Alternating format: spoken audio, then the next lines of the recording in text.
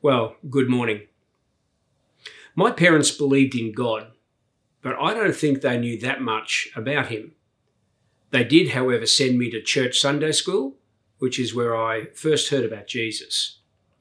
In my teenage years, other influences brought me into contact with different views of God. Many friends and cousins were atheists and held philosophical views that were anti-God. Now, they were persuasive, and their ideas seemed more rational at the time.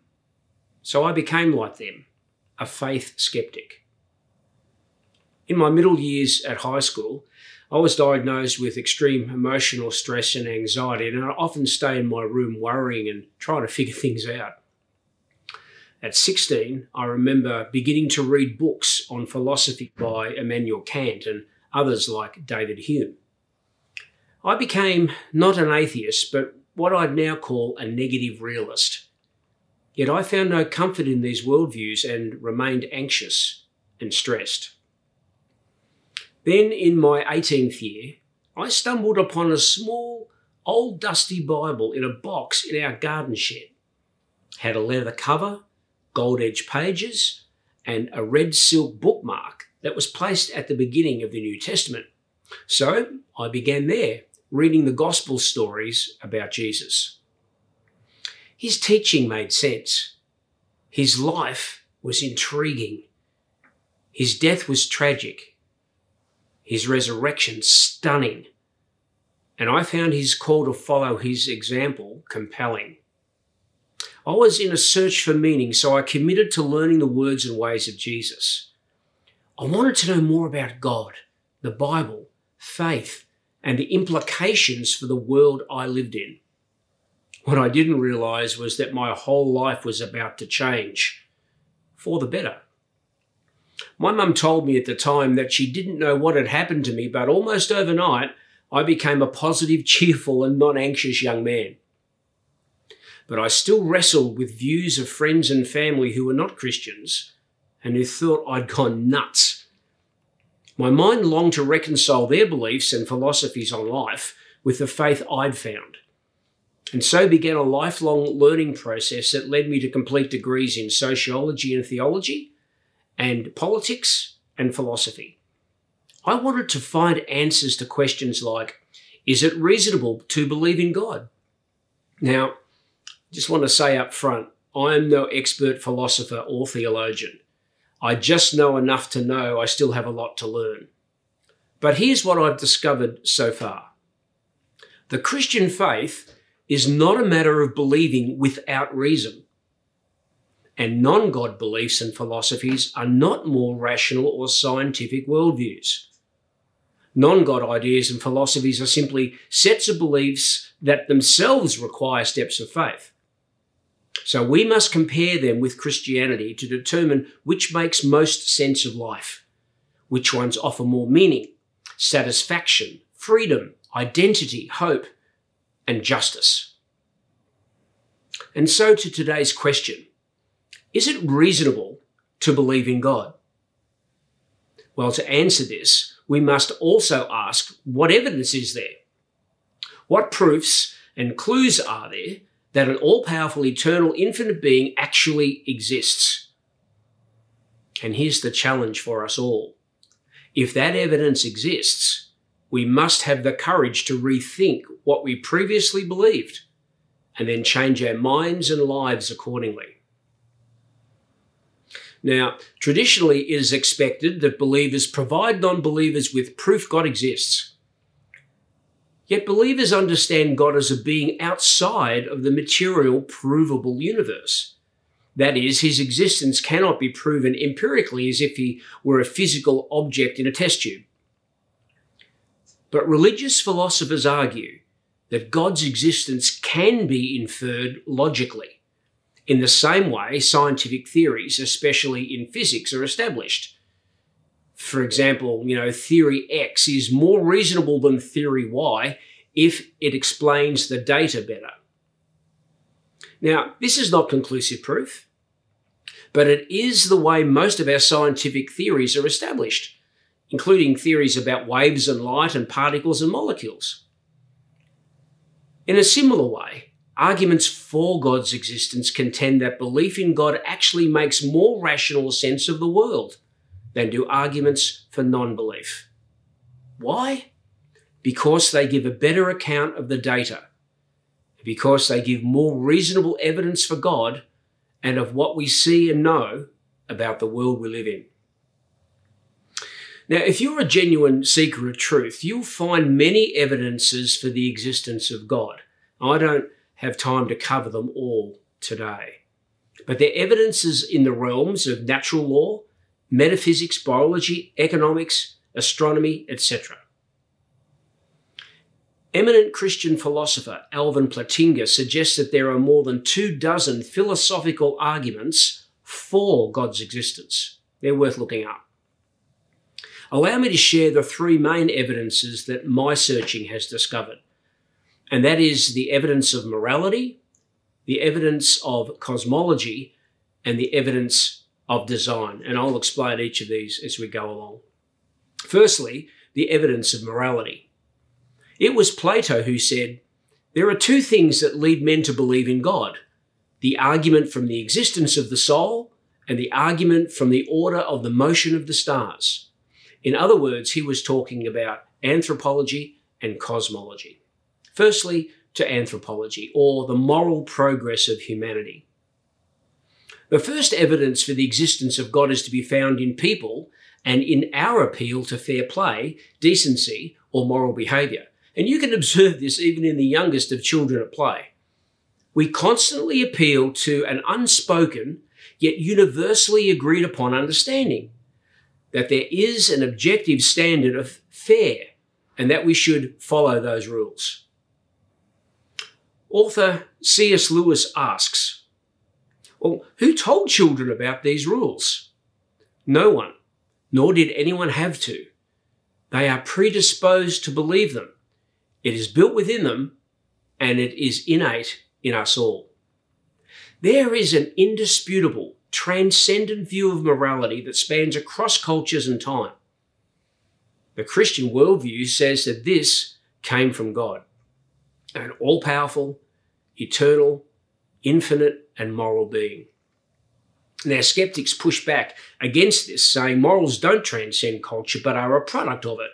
You know, what one person believes is right and true for them, and it's not necessarily true for everyone. But under analysis, this view is shown to be both philosophically and logically flawed. You know, to embrace relativistic morality means you can't get angry at things that seem unjust. You can't say that one view, for instance, on abortion or on climate is better or more right than another under this view. The best a skeptic can say is that, well, they don't agree with you. But then logically, why would they care what you or anyone else believes? Great minds like C.S. Lewis and Immanuel Kant would say we do care, because there is a moral law that transcends cultural value and human experience, that there is an absolute right and wrong in the universe. The very fact that something within us is repelled by murder and racism, sexism and poverty begs the question that such convictions have to come from somewhere. The universal existence of such convictions is strong evidence for the existence of a moral God, a being who placed within us a moral law which includes the love of all people. It even sometimes takes us to a place of self-sacrifice for the sake of others. And that is what it means to have the heart of God stitched into our very being. Returning to Plato's thesis, the second thing that leads men to believe in God is the argument from the order of the motion of the stars, as he put it, or as it is known today, cosmology. So what is the evidence of cosmology? Well, cosmology up front is the study of the origins and development of the universe. And from the times of Aristotle and Plato, the concept of contingency has directed our cosmology. Now, it's the idea that if something begins to exist, its existence depends on something outside of itself that pre-existed it and caused it to come into being. Now, on this thought, scientists and philosophers, both atheists and believers, agree. So what is this non-contingent, infinite, uncaused something that has always existed, that had no beginning, but began everything else?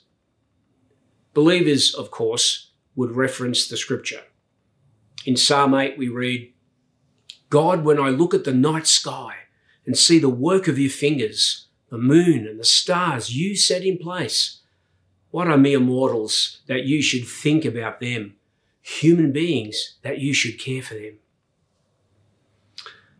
For most of history, the atheist's response was, well, you don't need God to start the universe. The universe started itself.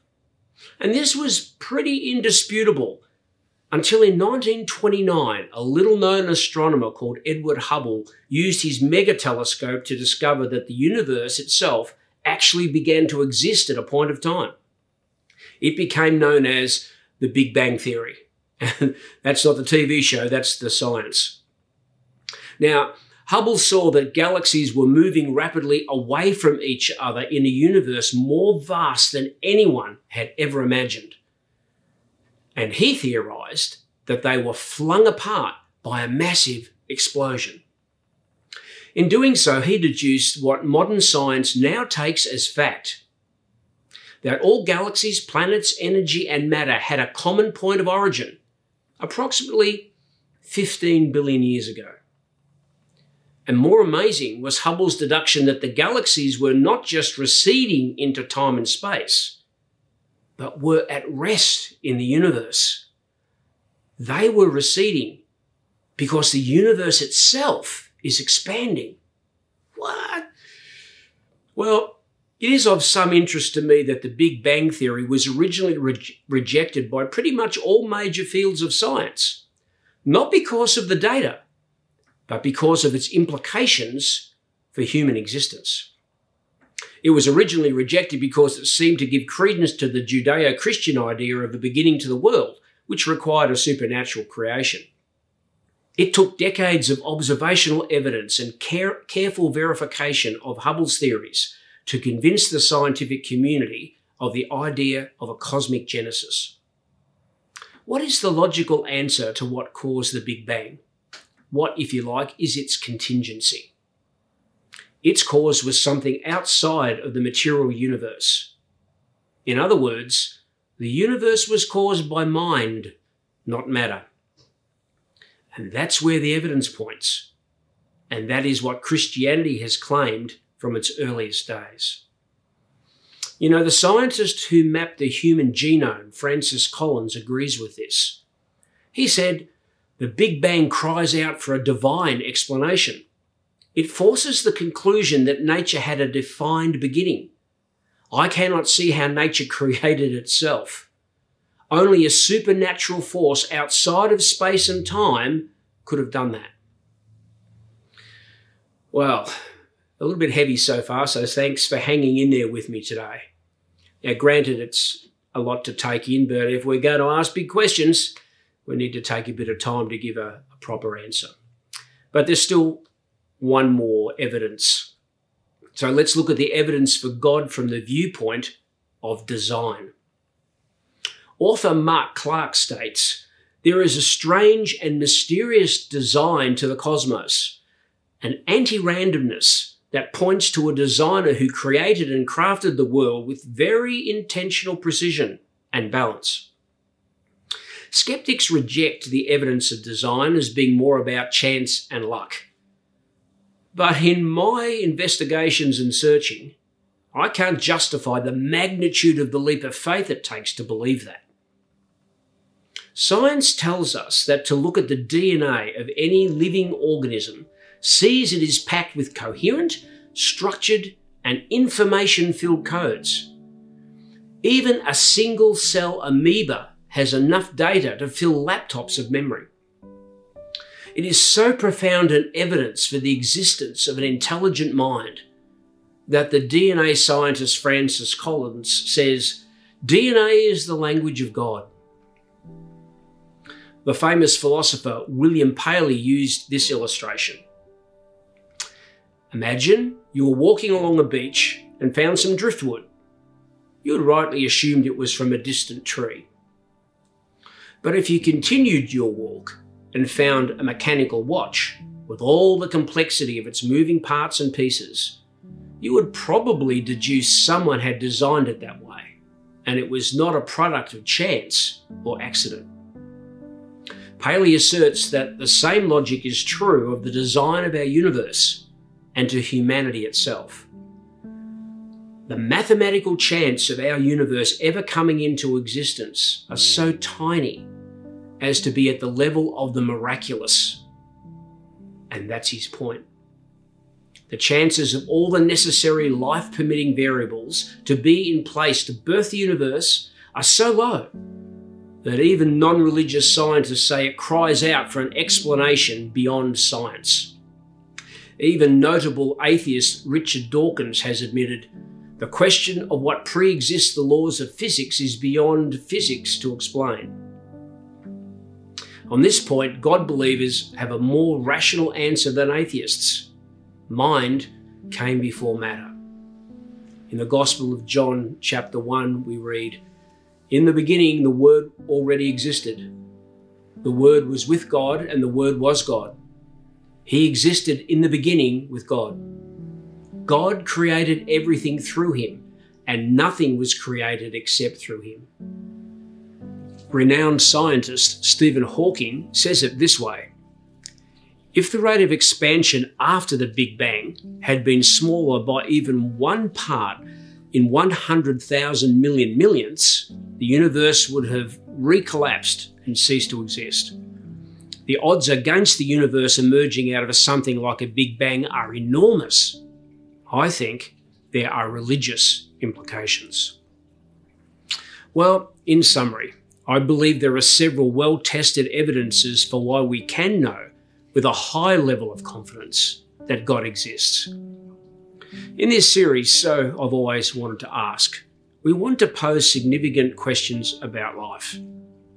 And if your desire is to follow the evidence, then on this question of, is it reasonable to believe in God? Our answer is yes. And on the evidence of morality, cosmology, and design, we must reinsert God into the creation frame.